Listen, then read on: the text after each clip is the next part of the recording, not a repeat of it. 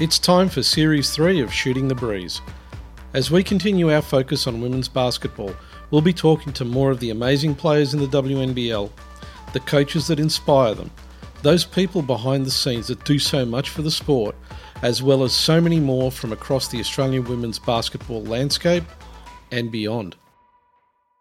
It's the 42nd WNBL season, the longest running women's professional league in the country, and this year, 2022, Sydney will stage the FIBA Women's World Cup featuring the 12 best women's teams on the planet playing right here on our turf. There's so much to come in this season. Subscribe, like and review our podcast so we can get more hoops content to you.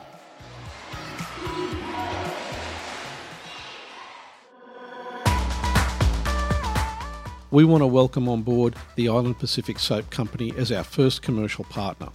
They make high-quality, all-natural, handcrafted bath soap. Check them out online, and a big shout-out to Paul for all the support.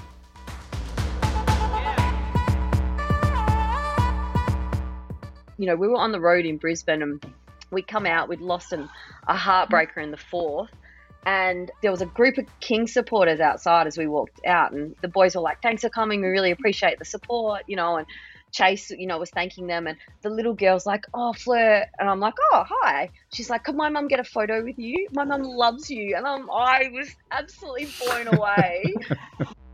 Only 5 women have coached in the NBL during its 43-year history. Assistant coach Fleur McIntyre is the first for the Sydney Kings, who are currently on a hot run and keeping their fans on the edge of their seats with some really close finishes.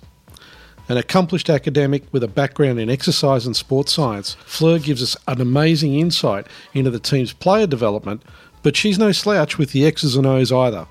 She's coached and played at semi-professional level and in the WNBL in her home state of Western Australia, but the passion and joy for the multifaceted role she's got at the Kings is there for all of us to see. This is one episode you're going to want to save and repeat. Welcome to Shooting the Breeze. Joining my co-host Jacinta Govind and myself, it's assistant coach for the Bryden's Lawyers Sydney Kings, Fleur McIntyre. Fleur, great to have you on the show. Thanks so much. I'm so excited to join you guys. We're really excited because, you know, there's a whole lot to talk about in terms of coaching and your background and everything that you bring to the game. So I want to start off by getting into about your role at the Sydney Kings and what you do and how you got the role, because I'm sure there's a story to that. There is a story. There's always a story usually when it's involving me. So I'll go with that first, how I got the role. I had been in academia, university for the better part of 15 years on top of my coaching and basketball background, sort of around that as my other job. I'd finished at Notre Dame University in Fremantle in Western Australia and was sort of wondering what was next. I was kind of figuring it out. I knew I wanted a change. I wasn't sure what that looked like. I had a phone call and a missed call one day. I looked at my phone. I'm like, "Oh, Luke Longley's called me." So you tend to pay attention when Luke Longley leaves you a voicemail. And it was classic Luke, cryptic. "Oh, hey, Fleur, it's Luke. I haven't heard from Luke in about 10 years. We did know each other, but I hadn't sort of, spoken to him in about 10 years. Give me a call back. I want to ask you something." And I'm like, "Oh, this is weird, but sure."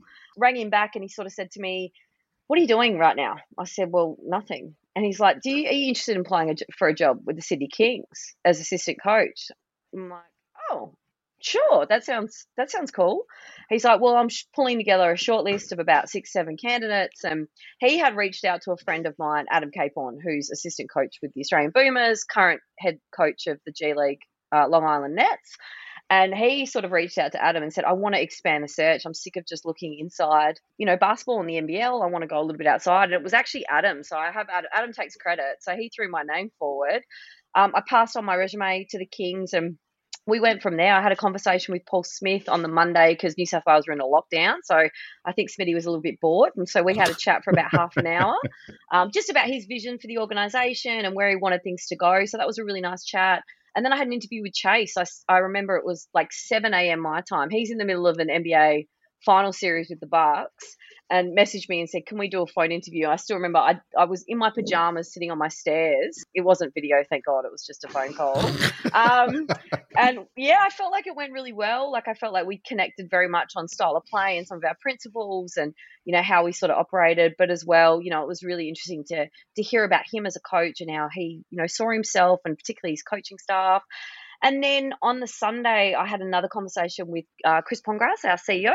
And again, I felt like it all went pretty well that week. And then basically I knew I was shortlisted and then was offered the job like 2 days later. So moved to Sydney and assistant coach for the Kings. So that's the first part of the story, how I got the job. To answer your second part, my role with the Kings is I'm one of the assistant coaches. Myself and Kevin Lish and also Daniel Kickett and Lockie Lonergan make up the assistant coaching staff. So really lucky that there's 4 of us, I think, to support Chase and the players in that respect. My role basically as assistant coach is to support Chase and the players any way I can. So that obviously involves helping with day-to-day running like individual workouts and player development sort of skill stuff, scouting opposition teams in the NBL and delivering scout, and then obviously, just day-to-day stuff wherever you can sort of help out and assist the players. So whether that's on game day, assisting Chase with anything he needs. So that's pretty much my job. So when it came to the interview process, what kind of questions do they actually ask you? Like when you're going for which sounds like a silly question, but what kind of questions do they ask for a head coach to gauge if an assistant coach is going to be a great fit? Yeah, so Chase has obviously asked about my background and wanted to know my background at the university, what I taught, what I'd sort of been doing there, and then obviously my basketball background. We then a lot of the questions were focused on what I considered really important characteristics and traits of teams that I'm involved in. So defensively, what are the 2 or 3 things that you think are critical if a team's going to be successful? Offensively, what are the sort of things that you would preach? And I think, knowing Chase's style of play now and how he likes to operate, I think we were quite similar in some of the things that I spoke about. We spoke a little bit about analytics and sort of my background at NBL 1 level, and then obviously just being able to scout, cut film, that sort of stuff, and be able to pull things together, because that's obviously a huge part of the job now, using, the software that we use and being able to cut film and, interact with players via video. And then also about relationships and what I sort of valued and how I worked to develop relationships. And I think having a background at the university and not just being, I think, in a sport bubble the whole time was actually an advantage for me. I've had to deal with such diverse groups of adults and young people across, so many years. And I sort of spoke about those experiences and how I've, I guess, infiltrated that into my coaching as well. So those were the sort of questions that I got asked and my answers. It's interesting you talking about that, because there's 2 things out of that for me. Firstly, the ability of being able to bring the experience of outside the sports bubble.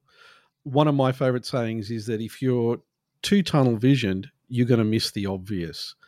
And bringing that in, I think, is really important for teams because it gives a different perspective. But also, the question that I thought of while you were going through that is, was the team culture that Chase wanted to develop part of what you were looking to identify? Yeah, look, I think absolutely. I think one of the things that Chase and I really connected on a lot is that we both love to find joy in whatever it is that we do, and I've been like that my whole life. If I'm going to invest in something, I'm going to be involved in something, I'm going all in, and I'm sort of making sure that there's joy there and there's fun, because I think when you're in this cutthroat world of professional sports, and it can be tough, wins and losses and high stakes and high pressure. So I think that was one of the things that we really connected on, because that's Chase as well. Like, I think obviously he's dealing with far more stress as the head coach of this program. But when he spoke about that, I asked him about his coaching style and what he thinks he, sort of hung his hat on. And he spoke about that. And I was like, oh, I really like that, because that's something that's me, like, I think that most people that know me, I'm very much a positive person. I like to make sure that I enjoy and I bring that fun. I think that that's really, it helps that we're winning games. We've won 5 straight, which always helps your cause. It's a lot more fun when you're winning games. Yes, absolutely. But I think, having that and having guys enjoy coming to practice and being part of it, knowing that we're building something of togetherness and everyone's in this together, and, we need to all do this as a collective if we're going to be successful. So that was something that Chase really preached from the start, and it's something that I feel really strongly about. So I think that was are real positive things in trying to organise where we want this thing to go. And what other things, I think Paul and I have talked to previous guests about building team culture, which is a lot easier said than done. So apart from bringing in optimism and some positivity to the group, what other things do you believe is important for building a good team culture as well? I think one of the things that we've really spoken about, and we have these pillars that are part of, our build the kingdom kind of mantra that we have across the Kings. And I think it's, certain things about how you represent the jersey and how you represent the club. Are you doing things in the right way?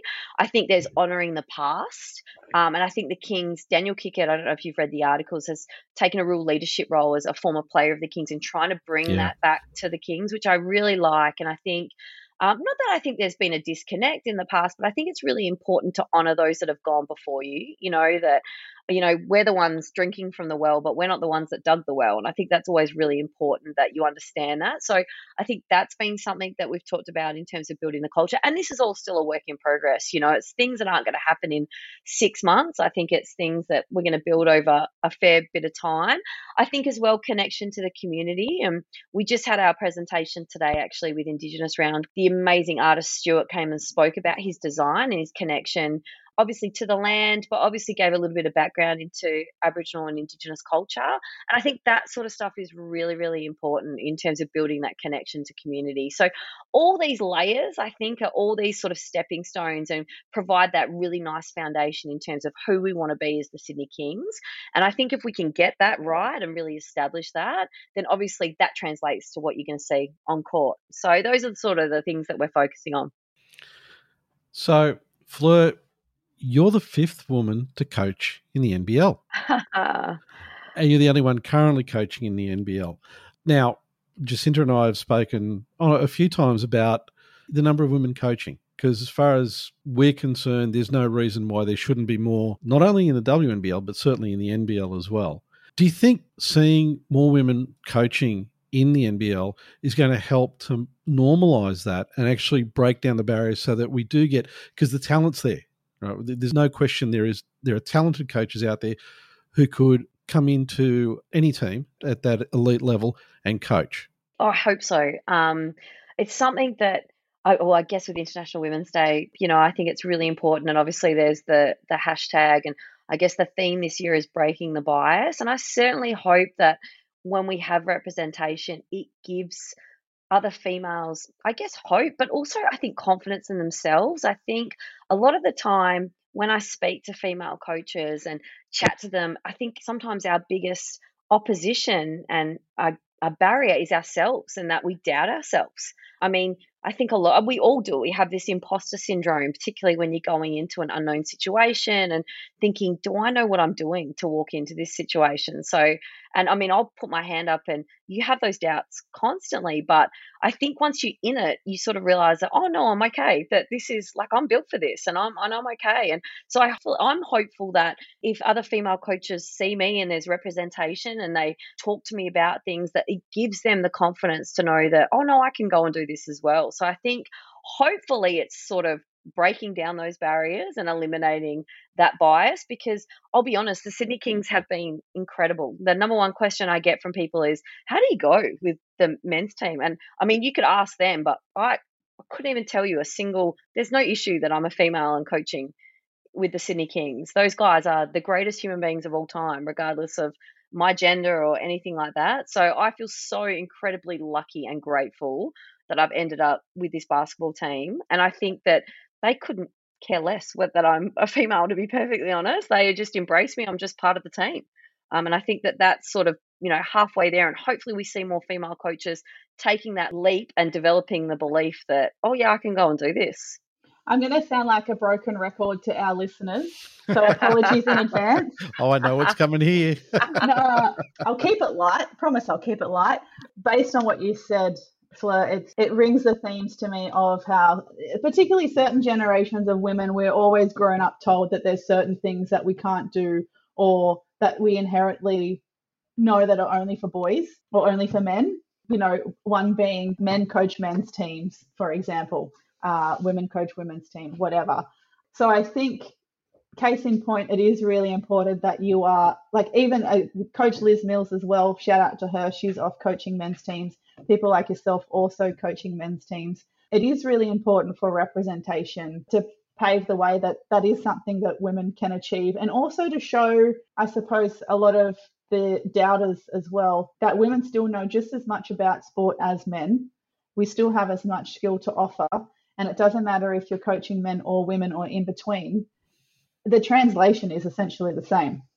I could not agree more. Absolutely. And I think that, and maybe that's because my experience with the Kings has been so incredible. I think that people are people. Like, we talk about gender differences and all the rest of it, but at the end of the day, it's understanding individuals and dealing with human beings, regardless of, for me, like, people always ask me, oh, what's it like, coaching men and coaching women? I'm like, it's honestly, there is so little difference. The style of play is different, absolutely, but it's about developing relationships and communicating and understanding the individuals that you're working with, regardless of their gender. So I completely agree. I think if we can continue to break down those barriers, I laugh a little bit because the two questions I get asked probably the most is, when I'm on the road, is I'm the only female in the travelling party, obviously.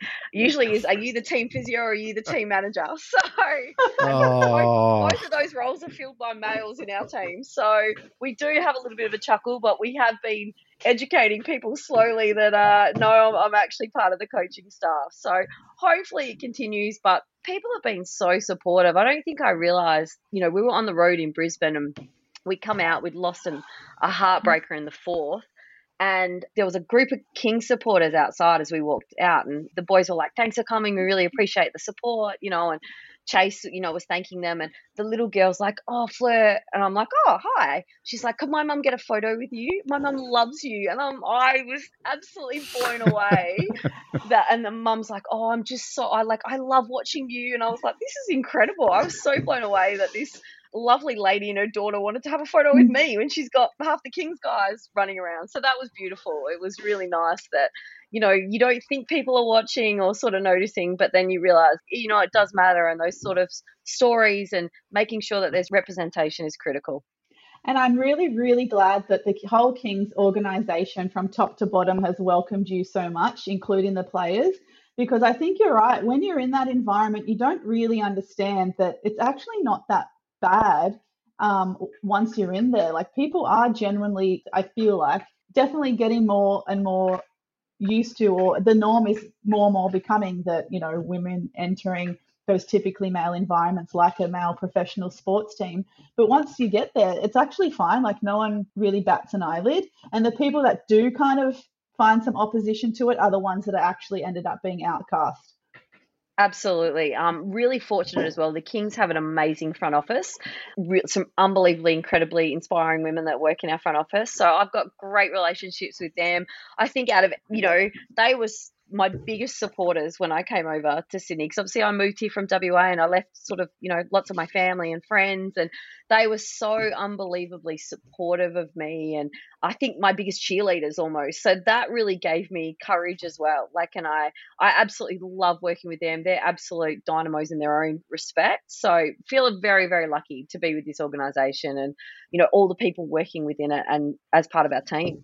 We'll kind of stay in this vein because I know there's something that Jacinta wanted to talk about in relation to nuance. Yeah, good segue, Paul. Because you did mention before, Fleur, that you do get asked a lot about the differences and nuances between coaching men's and women's. For me, I mean, I've only coached really kids. I haven't coached adults, thankfully. But for me, if I coach, when I'm coaching, teenage girls or teenage boys, I find for me the communication or strategy or teaching a particular skill is essentially the same. I'm going to ask the question of the differences and the nuances between men and women, because you did mention before that you said the men's game you feel is slightly different to the women's game. Yeah, look, I think it's just style of play in terms of when you're executing stuff. You can, I still remember one of my very first training sessions when I moved over, Chase was talking about playing out a pick and roll, and Chase's staff, him himself as a head coach, very active on the floor. You've got Daniel Kicken and Kevin Lish, two former NBL stars that could probably still suit up for an NBL team. So very active as a coaching staff. Nothing makes you feel old and unathletic than being surrounded by these human beings on a daily basis. But we're out on court, and Chase is talking about playing out a pick and roll, and Fleur, on this, if you pass that, just lob it up. And I'm like, lob it up where? And he's like, well, just lob it up like at the square and they'll go get it. I'm like, you've got to be kidding me. When have I ever thrown a lob for someone to go dunk it in my entire life? So in terms of like playing style, that's probably the biggest difference that I would talk about in terms of, I mean, the women are such incredible athletes, but I'll call it more verticality, athleticism, in terms of the way that the guys play and just sort of some of the looks that you can get out of things, slightly different in terms of coaching men and that sort of stuff in little nuances and what we're looking for in terms of angles and what we can get up around the rim. So that's probably the biggest difference I would say in coaching men and women. But overall, like I mentioned to you before, just into like, it's just very much individuals, and understanding individuals and where they want to succeed and their roles within the team and their role within our style of play and how to get the best out of them, so that they're fulfilling their individual potential, but as well helping the Kings in our style of play and where they want to go. So I think that integration is absolutely critical, but regardless of you coaching men or women, that's probably, the things that I focus on. And the mentioning of building the relationships and the player development, we definitely want to sink our teeth into that later as well. We've put that down as a talking point because I think there's a lot that we can get from that as well. It's super interesting. But it is weirdly validating as well to hear that the small differences between men and women is essentially things like verticality, because I put a reel on Instagram and the point of it was basically saying, men and women's basketball fundamentally is the same. And the one thing that I'd get a lot of males on Instagram replying is like, it's different because men can dunk. And I'm like, and? Yeah. And then, look, and I'll also say anybody who wants to come back with that one, we've got video of one of the previous Flames player dunking as well. So they can park that one. Absolutely. Totally. And Fleur, I kind of want to talk a little bit about your background as well, because you've coached NBL 1, you've coached WNBL, now you're coaching NBL. How do you see the role of the coach differ between those leagues? Because there's obviously, a whole different level of professionalism and athleticism that goes with those leagues. What sort of things do you see now as a coach you would need to be aware of across the variances in performance?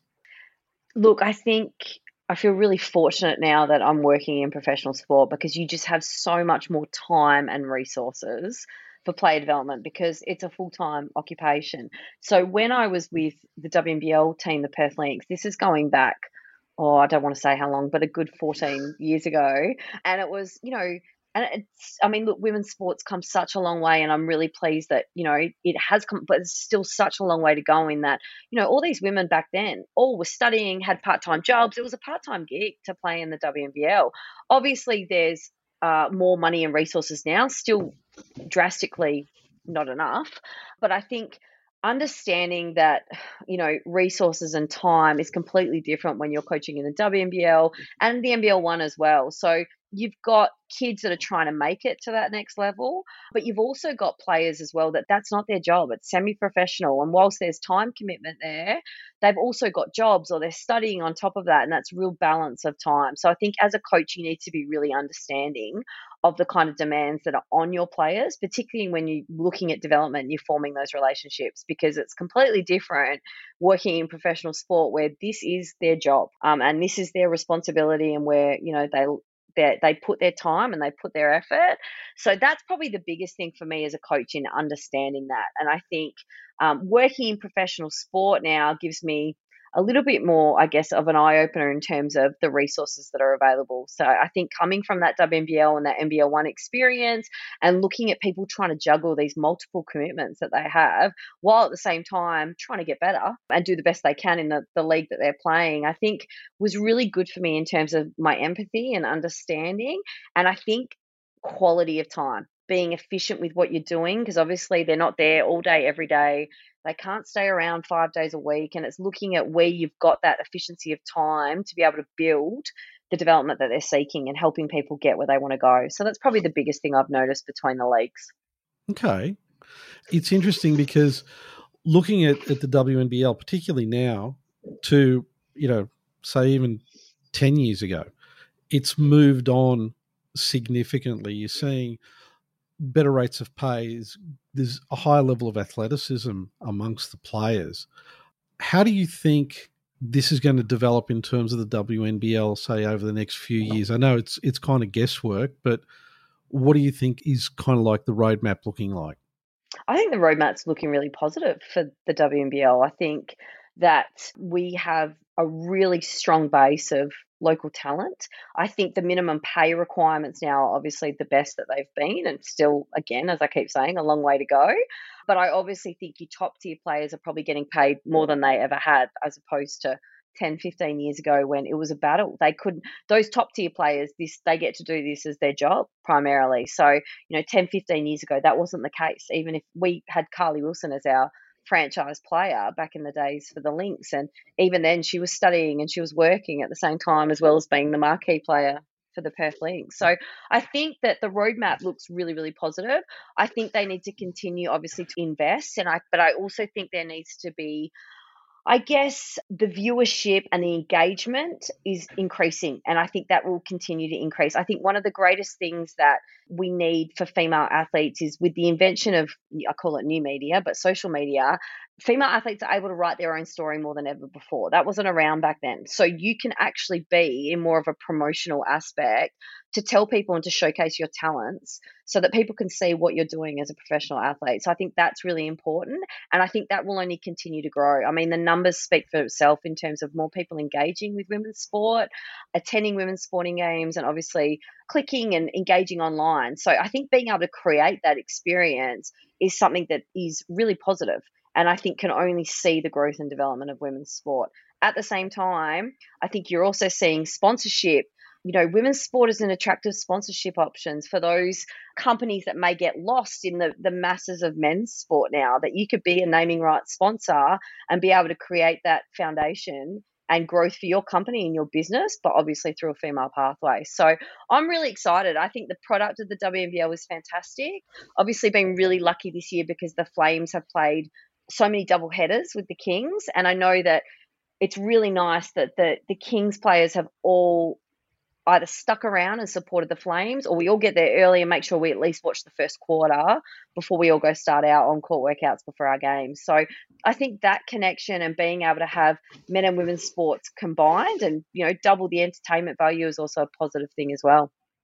Yeah, and having some of the Kings players come out on social media too, like DJ will tweet, make sure you stick around and watch the Flames play, or even some of them putting up selfies and stuff while they're watching. I think that's really, really cool as well. And especially for Sydney's situation where they're, hoops capital. It's really like going back to like a club, like a club you would see in NBL 1, how you've got your men and women's teams side by side, one play after the other, they support each other. I don't think you really see that a lot in Australian professional sports. I think the AFL and the netball used to sometimes have a bit of a brother-sister partnership, but I think what Sydney is doing is probably one of the first. Please correct me if I'm wrong. No, I think you're right. I mean, I'm going way back now to the 90s. That's showing my age. But yes, the Breakers, don't. Please don't. That's scary for everyone. The Breakers, the Perth Breakers, as they were back then, used to play at the Wildcats, at the entertainment centre as well. So that was very, very cool back in the day, when 90s basketball was exploding. But, I think it's been a really fantastic concept for the Hoops Capital, and it's been so nice to see our Kings players get behind the Flames players, and I think that real integration of that one club mentality has been fantastic for the organisation. Yeah, and it harkens back, as you said, to the 90s. I mean, I remember when you'd go to see the Kings play and the Flames were the opening game, and they would bring in some big crowds. Yep. And I think it's one of those things you're going to have to build. Absolutely. Because there's been a step back with the WNBL, which is unfortunate, but by having the two together, and when people realise the quality of the play, because it's good, let's be honest, the word of mouth will start to bring more people. And on top of that, we've got the World Cup coming in 6 months. Can't wait. Yeah, oh my God, can't wait. The draw's out. It's all real now. It's real now. The draw's out. The move to Sydney's paid off for me because I will be definitely attending the World Cup. It's very exciting. And on side note, I hope your family and friends that are still on the West Coast have, been forgiving with you moving to the East Coast as well, because I can't imagine that would have been easy. There's never been so many Kings supporters in Western Australia before. I think, That's awesome. I think I'm going to have to try and talk Smitty into buying a block at RAC Arena, because I think between myself, the Makers, and Wani Swaka, all from WA, I think we could actually fill an entire block at RAC and Perth Arena and get some support for the Kings when we go west. Yeah, that's a great idea. Yeah, because when they head over there, it's definitely going into enemy territory. Absolutely. One of the other things that I personally find this really interesting is that whole transition from player to coach. Some players can do it. Other players, it just doesn't work for them. How did you find the transition? And also, because of your background in academia and your area of specialty, have you been able to kind of identify particular traits or, particular characteristics that would help in that transition? It's a really good question.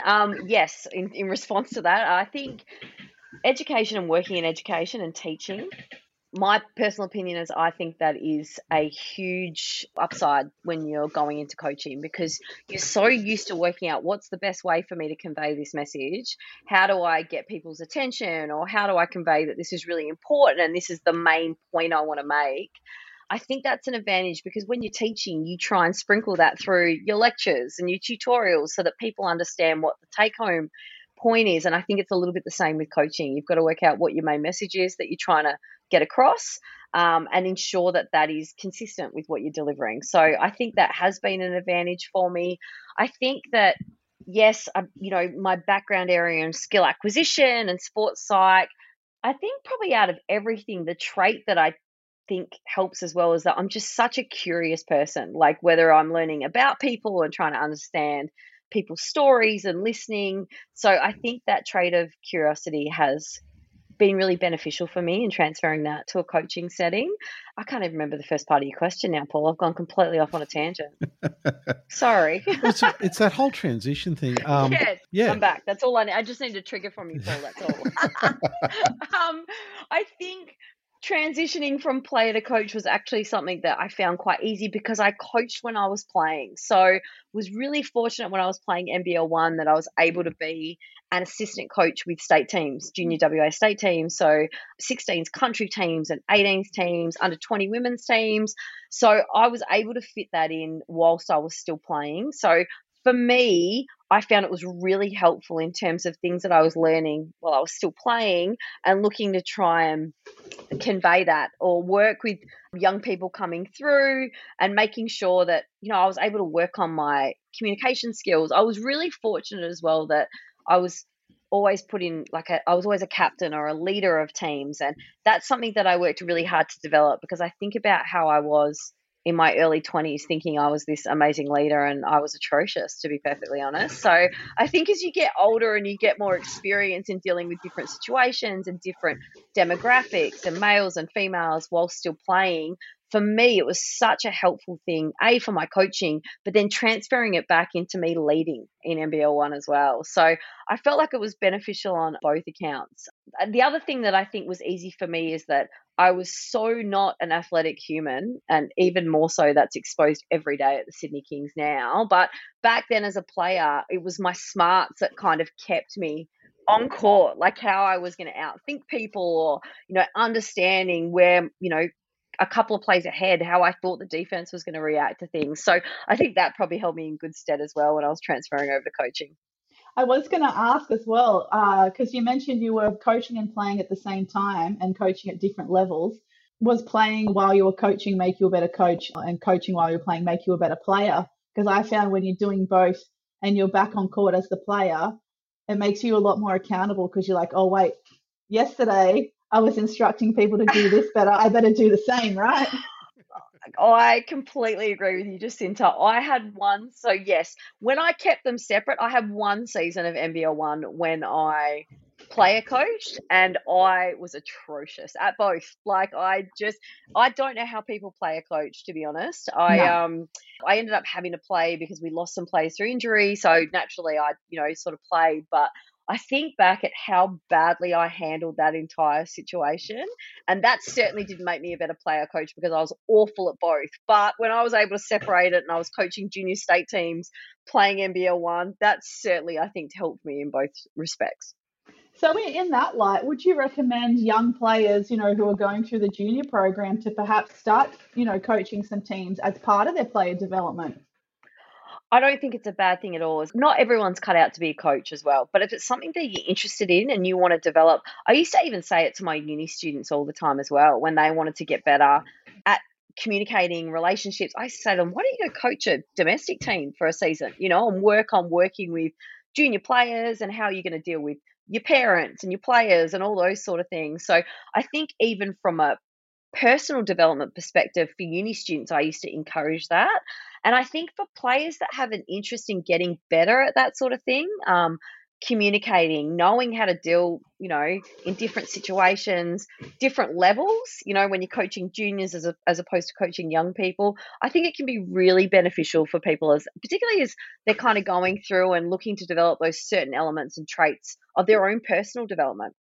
I was kind of curious about the idea of it, and you probably have some insights into this, the whole idea of the similarities between coaching and just leadership more generally, because coaching is very focused on a particular area, whereas I'm talking about leadership more generally. How do you see that relationship?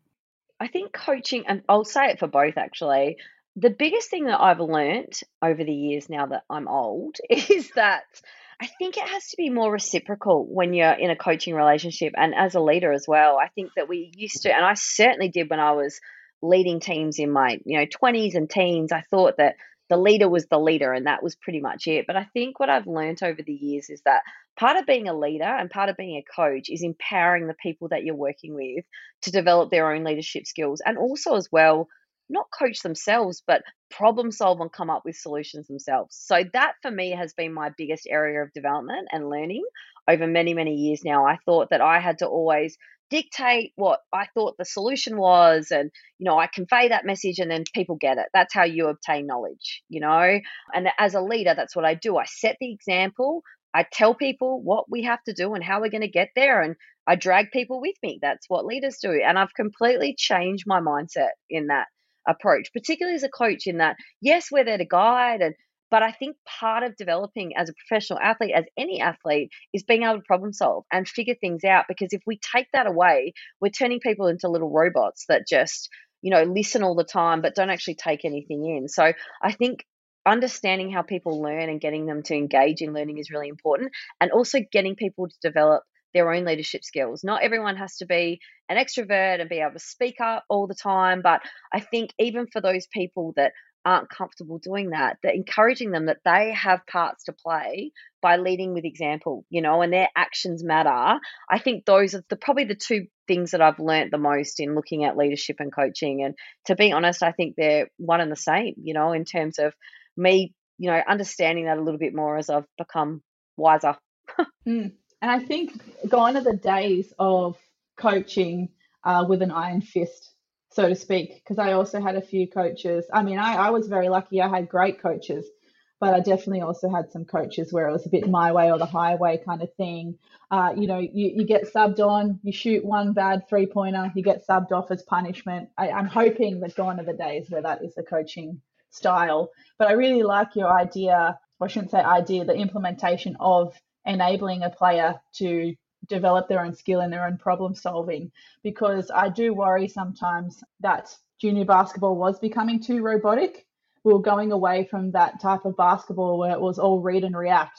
Like, we give you the tools, we practice the tools of, if the defense is here, you do this, if the defense is hands down, you shoot. All that read and react stuff started to fall away, and everything started to come just basically running a set.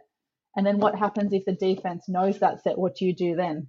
You know what I mean? So exactly. You're instilling me with hope that that coaches are still encouraging junior players to develop that player IQ, so to speak.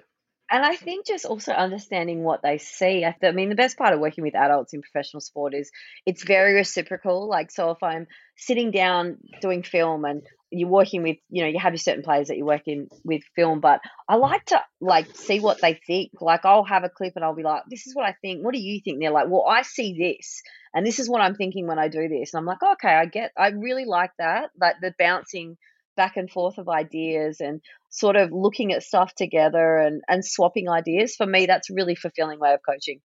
And that's the fun bit of the game, right? Like the variables in basketball. It is such an unpredictable game with multiple variables at any time. And so the exciting thing for me for basketball is having those pinpoint moments of the read and react to make the right decision. And that's what makes it exciting for me.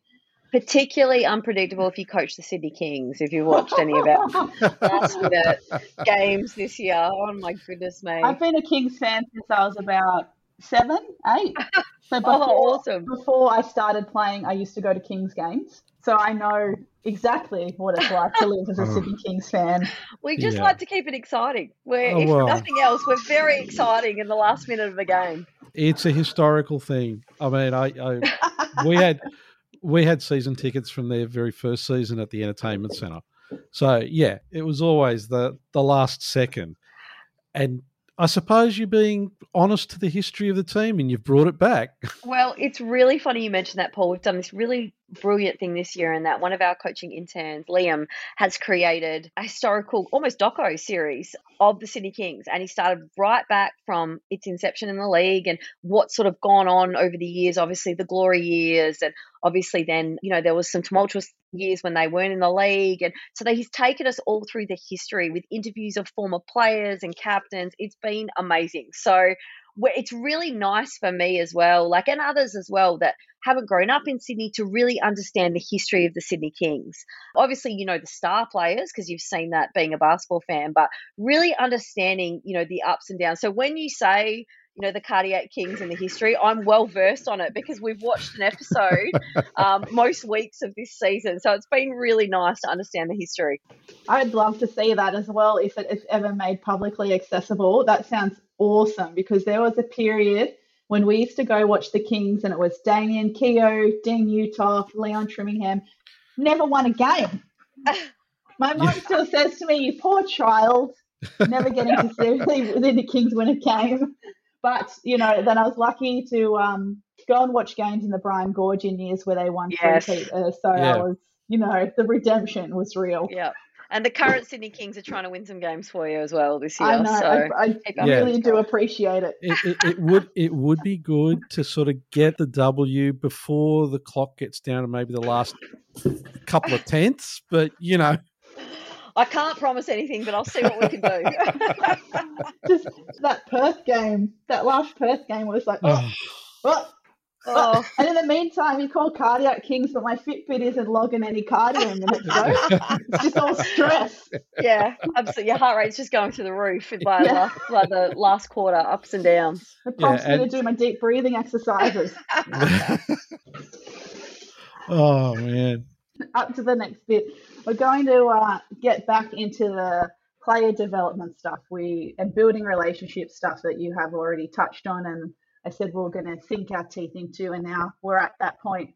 So for our listeners, Fleur was an assistant professor, as you mentioned before, in Fremantle, and you got your PhD, which is a fantastic achievement. So congratulations, because that is no easy feat. So we just wanted to know how that academic pathway contributed to your role as a coach, but I feel like you've already started to shape your answer around that. So building relationships, connecting with people. You said you're quite a curious person, so you like learning about people, but I want to know, I've read another interview with yourself and it mentioned that you like to take a holistic approach to player development. So I want to know a little bit more detail about what your holistic approach in player development is. Yeah, so obviously we spend so much time on court, that's for me as well in this role. I think taking a holistic approach is obviously not only understanding what needs to happen on court, and fitting a player's goals and as an individual into, the style of play of the Sydney Kings and how we think they fit into their system and what their strengths are and perhaps what are some areas of growth. So that's been it's been really great working with Chase because he's got a really strong player development background in the NBA and the G League. So it's been great working with him and watching how he develops these plans for each individual player. That's been fantastic. I think it's also been really useful for me watching our head of high performance, Toby Banfield, as well, in terms of the performance aspect, your strength and conditioning and your power, your agility, your strength, your loading stuff. So that's been really fascinating for me because I think that's a big part of player development when we have a look at, obviously, not just on-court skills and being on the basketball court, it's also this other stuff that, we're trying to educate our young players, but also as a coaching staff as well. Obviously, I worked in sports science, but it's been fascinating to watch it firsthand. So I think that's one element. I think the other stuff that really interests me is the off-court stuff as well. So, your mental approach and understanding people's personalities during games. I take someone like Jalen Adams, for example. Obviously, he's been incredible for us the entire year.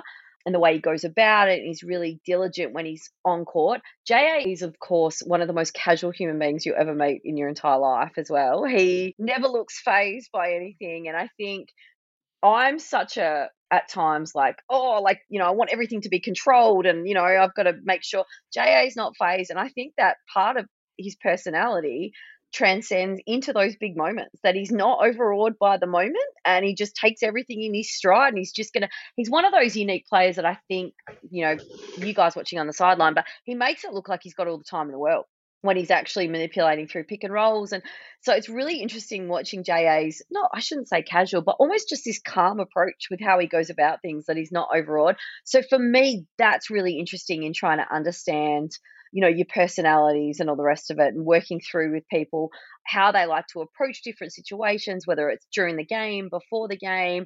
So that's when I talk about, holistic approaches, it's more understanding those personalities and what works for some people. So what works for JA is not going to work for everyone else. So I sort of think of those three elements in understanding people's personalities, their mindset approach to things.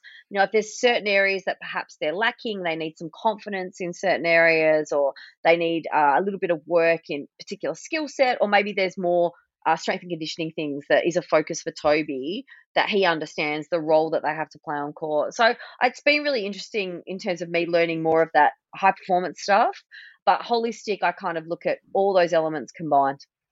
Because you also have a background with sports psychology, and that's something I feel like growing up in basketball, going back to basketball, I feel like if we want to have a more holistic approach to our player development in any level, sports psych is one thing that I always think is missing, or I feel like could have a stronger presence.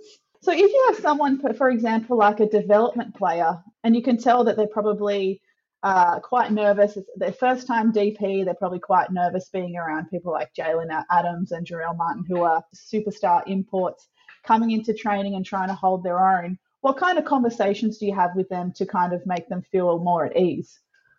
Well, look, I think we're really fortunate at the Kings in that the environment that we've created. I think, it's often really easy in those sort of sporting environments that you've got, your top tier players, and that sometimes others get forgotten about. But I think that what we've created at the Kings, and I think what Chase has done a really nice job of, is that, he touches everyone. He makes sure that everyone gets some engagement with him. He's out on the floor running individuals with different people, and sort of make sure that everyone's included, despite the fact that majority of the time when he's coaching, it's your starters that are on the floor and during games and all the rest of it. But he's done a really nice job of cultivating this environment with the Kings, whereas I think those guys would feel really, really comfortable in being in that environment. I think as well, early on, it's just making sure that people understand that what their role is on court, and encouraging them that if you get an open shot, shoot the ball. If we run a good look and JA penetrates and he gets you one, it's okay for you to shoot it. And again, like I keep talking about, these guys are really good guys. They are very supportive of each other. So when the DPs are on,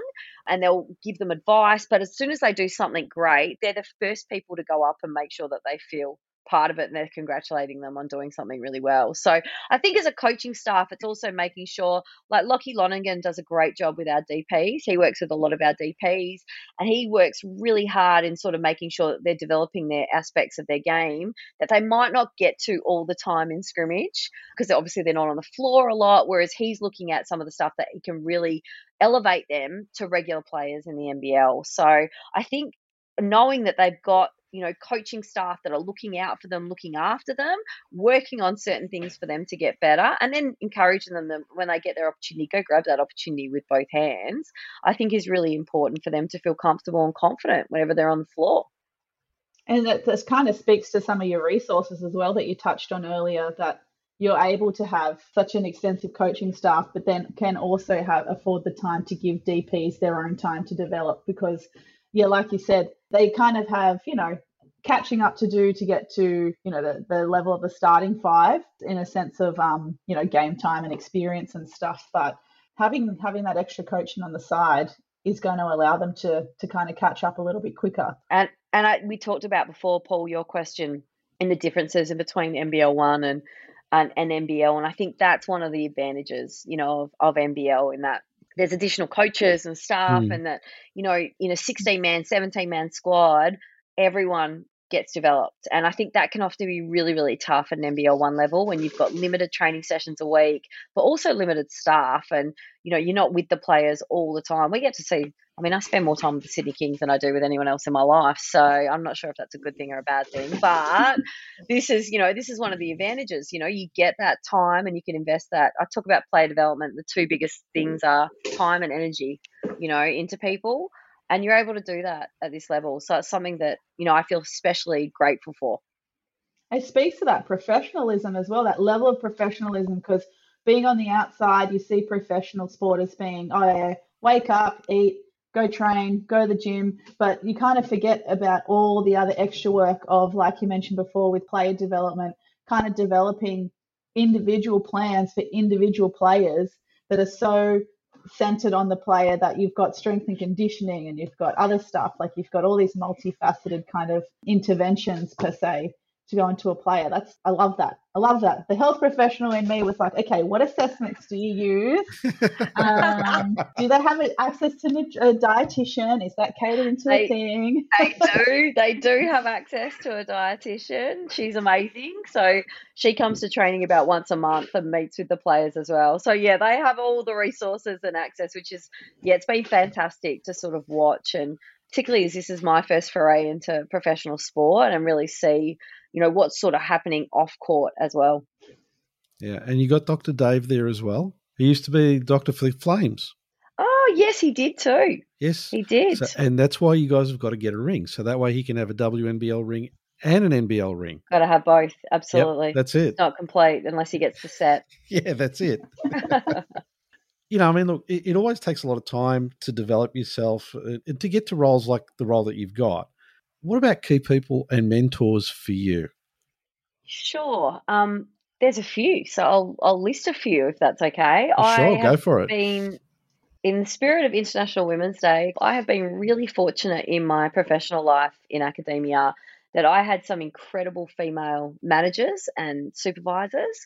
So I was really fortunate enough. I had two female supervisors for my PhDs who at the time were also the Dean of the School of Health Sciences where I was working at. So Helen Parker and Beth Hands were instrumental for me. Our Dean, Naomi Trengove, then came in, and then one of my other sort of teaching and learning manager was Associate Professor Fiona Farrington. And those four women have been so instrumental in shaping my life, in that I was given responsibility for a degree very early as the head of the degree and promoted to Associate Professor and all that sort of stuff that came with it. But I think for them, they just set a standard in terms of who I wanted to be as a lecturer and a researcher, in terms of the quality of their work, and just the way they had the utmost belief in me to go chase whatever I wanted to be. So those four were absolutely instrumental in sort of where I've come from as a 25-year-old working in academia to where I am now. In a basketball sense, I really, really, I said grateful, I guess. I've been able to coach with Andrew Cooper for probably the last 6 years before I moved to Sydney. So Coop is the head coach of the Coburn Cougars NBL 1 team, and was the head coach of the under-18 WA Metro team. He's currently the coach of the under-20 men. So I've coached with Coop for the last probably 5-6 years with junior high performance programs and in NBL 1 in men's programs. And he has just been such a great friend to me and mentor in terms of the way he approaches things, his professionalism, his attention to detail is unbelievable, whether it's a national championships or semi-professional, and his style of play and the way he's constantly evolving and how he works with his players. So he's been such a huge support for me, and he's still someone I touch base with a lot, and we sort of follow each other, I guess. And yeah, very, very much grateful to him and for him in my life because he's been such a huge support for me. And I guess finally, I still talk to Adam Capehorn a fair bit in terms of basketball. Obviously, he's one of my best friends, so it's not always basketball. We try not to focus on basketball all the time, but he's a really good source of just bouncing ideas off and seeing what he thinks. He's obviously been through the COE here and coaching Australian junior teams and now with the Boomers and coaching over in the G League. So he's just a really nice, I guess, a voice for me to bounce some stuff off. And Luke's a really good source of information as well. So I'm not doing too badly having Adam Capehorn and Luke Longley as two people. The current coaching staff, I won't say mentors, but I so enjoy coaching with, Kev, Kix, Lockie, and of course Chase. Like, it is such a fun group to be around. I've said this repeatedly on this podcast, but I feel lucky every day that I get to go to work and these are the people that I get to work with. So yeah, it'd be remiss if I didn't say the current coaching staff of the Kings as well. Cool. Did I list enough people? Oh, you can keep going if you want. I mean, we don't mind. No way. Okay, so I know everybody hates this question, but looking down the road again, where do you see things developing for you as a coach? Oh, Paul, you're killing me. No, you're not. I get asked this a lot. It's really funny. Chase asked me in my interview, and I said to him, "Are you going to hold it against me if I don't know?" And he's like, "No, not at all." I said, "Well, let me see if I can get this job first, and if I can do this job well, and then we'll kind of go from there." So I'm committed to the Kings for next year.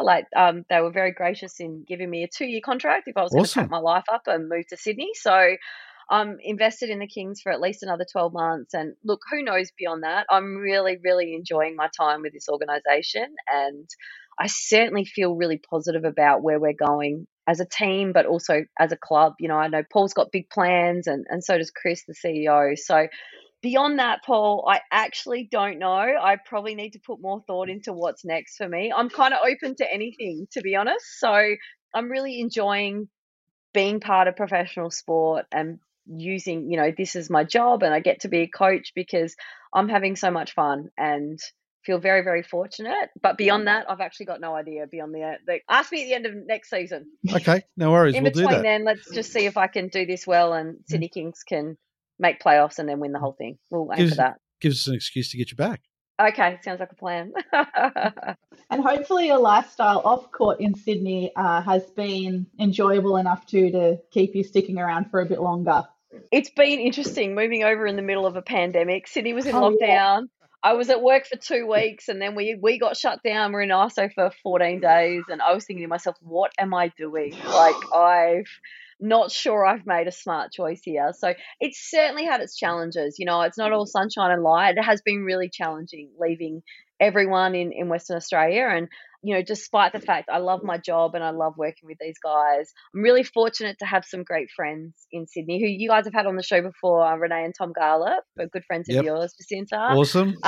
So they've been wonderful, and I have got some friends outside, but it hasn't been a lot of time in between lockdowns and restrictions and things like that. So I'm really hoping that when we get past all this COVID stuff, I'll get to actually go and see what Sydney's got to offer because I probably haven't explored enough. And if the rain stops, that'll help my cause too. Yeah. I mean, you came from the beautiful land of no return, essentially, with beautiful beaches and sunshine, and all we can offer so far is lockdowns and rain. That's okay. I have high hopes. Good. It does get better, I promise. It does. I promise it gets better. We won't disappoint you. Before we go, and I don't know if you've heard any of our other podcasts, we tend to ask a little oddball question. And I'm going to go a little bit different to try and play to your strengths.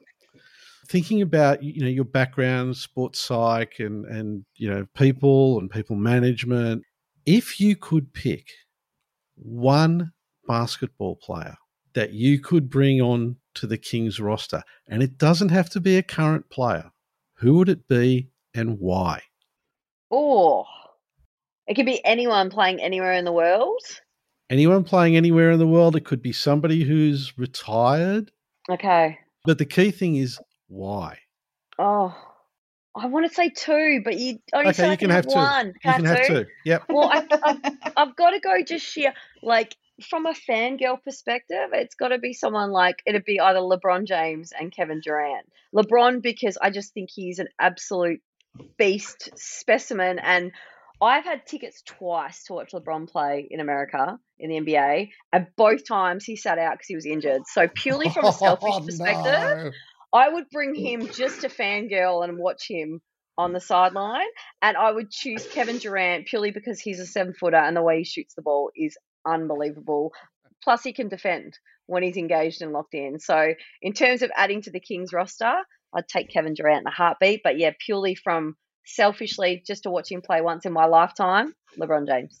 Okay. And LeBron, for me, out of those two, brings also good culture, good sense of charity, good sense of his fellow teammates, good leadership, package deal. We'll take all of them. He's already wearing yellow and purple, or gold and purple as well. I mean, that's right. And the Lakers suck right now, so you might as well come over and join the Kings. Absolutely. Well. We're doing okay. Well. Yeah. Okay. Yeah. So we'll put the call out to Paul. Perfect. Let's get him over. Plan. Right. Now, just because you called out LeBron on that, where do you sit in this argument of LeBron, Jordan? Michael. Yeah. Oh, I'm a 90s kid. I grew up watching, and obviously, so I think I sit in the old school with Michael Jordan. You know, for me, I think he's the greatest of all time. Yes. Yeah, definitely a 90s kid and grew up watching the Bulls and watching Luke with the Bulls as well. So, yeah, I got to go Jordan as a 90s kid. I've really talked about how old I am this entire podcast, haven't I? But you understand. Absolutely. It's legacy. It's legacy. Where are you sitting, Jacinta? In terms of Jordan, LeBron? Or Jordan? Yeah. See, I'm someone who, when I'm faced with one of these scenarios, I'm someone who completely overanalyzes it to the point where I can never come to a conclusion. So I usually avoid these questions because I'll just go into my own mental rabbit hole of like, yeah, but LeBron's done this. Yeah, but Jordan was like this. Yeah, but LeBron had these. Yeah, but Jordan didn't. So you're just taking a hard pass on the question. Yeah, I'm the person who will see one of those questions and hide under the doona covers because I'm like, I don't know. The pressure of answering is too great. And this is why I don't like head coaching either. I can't make hard decisions like that. Just get too much in the conflict of it. Look, I don't envy Chase at the best of times during some of our games, I've got to be honest. So, yeah, I completely appreciate that. And look, if he still has his hair by the end of the season, that's a win. Oh, yeah. He has said, I think after the Bullets game, he did say post-game, I don't have enough hair for us to keep having finishes like this. I can't. So, yes. And then you had the Perth game. Yeah. Oh. Hey, you know, the players and then the Adelaide game last week. Adelaide game. You know, the players have probably gone off to the side and gone, hey, let's just see how far we can push it. A DJ doing a J.R. Smith. Oh, my word. I'm not sure DJ would like that comparison, but I'll let him know. Yeah, I try and consume as much basketball as I can, but sometimes NBA will just fall off the plate because it's too much. But that was the one NBA reference I could call upon when that happened. I'm like, whoa, you got Sunday Dench at the end, like LeBron going, give me the ball, I've hit however many threes this game. And then DJ's like, nah. I'm going. You got a J.R. Smith this? Chuck it. Oh my gosh, it's so funny. We'll take it though. Yeah, we'll take it. Okay, Fleur, thanks so much. It's been great. It's been a lot of fun. We always love these conversations. It's really been fantastic having you on the show. I really appreciate you having me on. I feel really grateful that you guys have asked me to come on and share some experiences today. And thank you for listening and asking some of the tough questions, Paul, Jacinta. That's what we're here to do. That's it. Fleur, good luck for the rest of the season. Thank you. And hopefully we'll see you in the postseason. I think that sounds like an excellent idea. Excellent. Thanks, Fleur. Thank you.